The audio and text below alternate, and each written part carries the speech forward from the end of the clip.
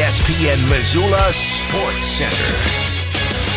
The Montana Grizzlies left no doubt, ripping the rival Bobcats on the way to summiting the Big Sky Conference mountaintop for the first time since 2009. Hello, I am Colter Nuanez. The Grizz broke tackles early and often on a pair of powerful scoring drives to open the game, and the hosts took a 20-0 lead to halftime, but surrendered a touchdown drive to open the second half. But Junior Bergen's 50-yard kick return led to Bergen's 20-yard scoring catch to keep the margin and the Grizzlies on a roll. By the time the fog cleared over Washington Grizzlies Stadium and Nick Osmo's 63-yard touchdown run put an exclamation point on the beatdown, the Montana faithful danced to Billy Idol's Moni Moni while mocking their rivals and causing the stadium to shake. Montana's 37-7 win sewed up an outright Big Sky Conference championship for the first time since 2009 for the Grizz and secured the number 2 seed in the FCS playoffs. Montana State's third road loss to a team ranked in the top 10 dropped the former defending Big Sky champs to 8-3 overall. MSU will take the number 6 seed into the playoffs. The Grizz rivalry win moves longtime head coach Bobby Hauck to 7-5 against Montana State and halts a run that saw MSU win 5 out of 6. It also drops Bobcat head coach Brent Vigen to 1-2 in the rivalry, including 0-2 in Missoula. Vigen's predecessor Jeff Choate went 4-0 against the Grizz. For more on the FCS playoff bracket, tune in to Nuanez Now today at 4 p.m.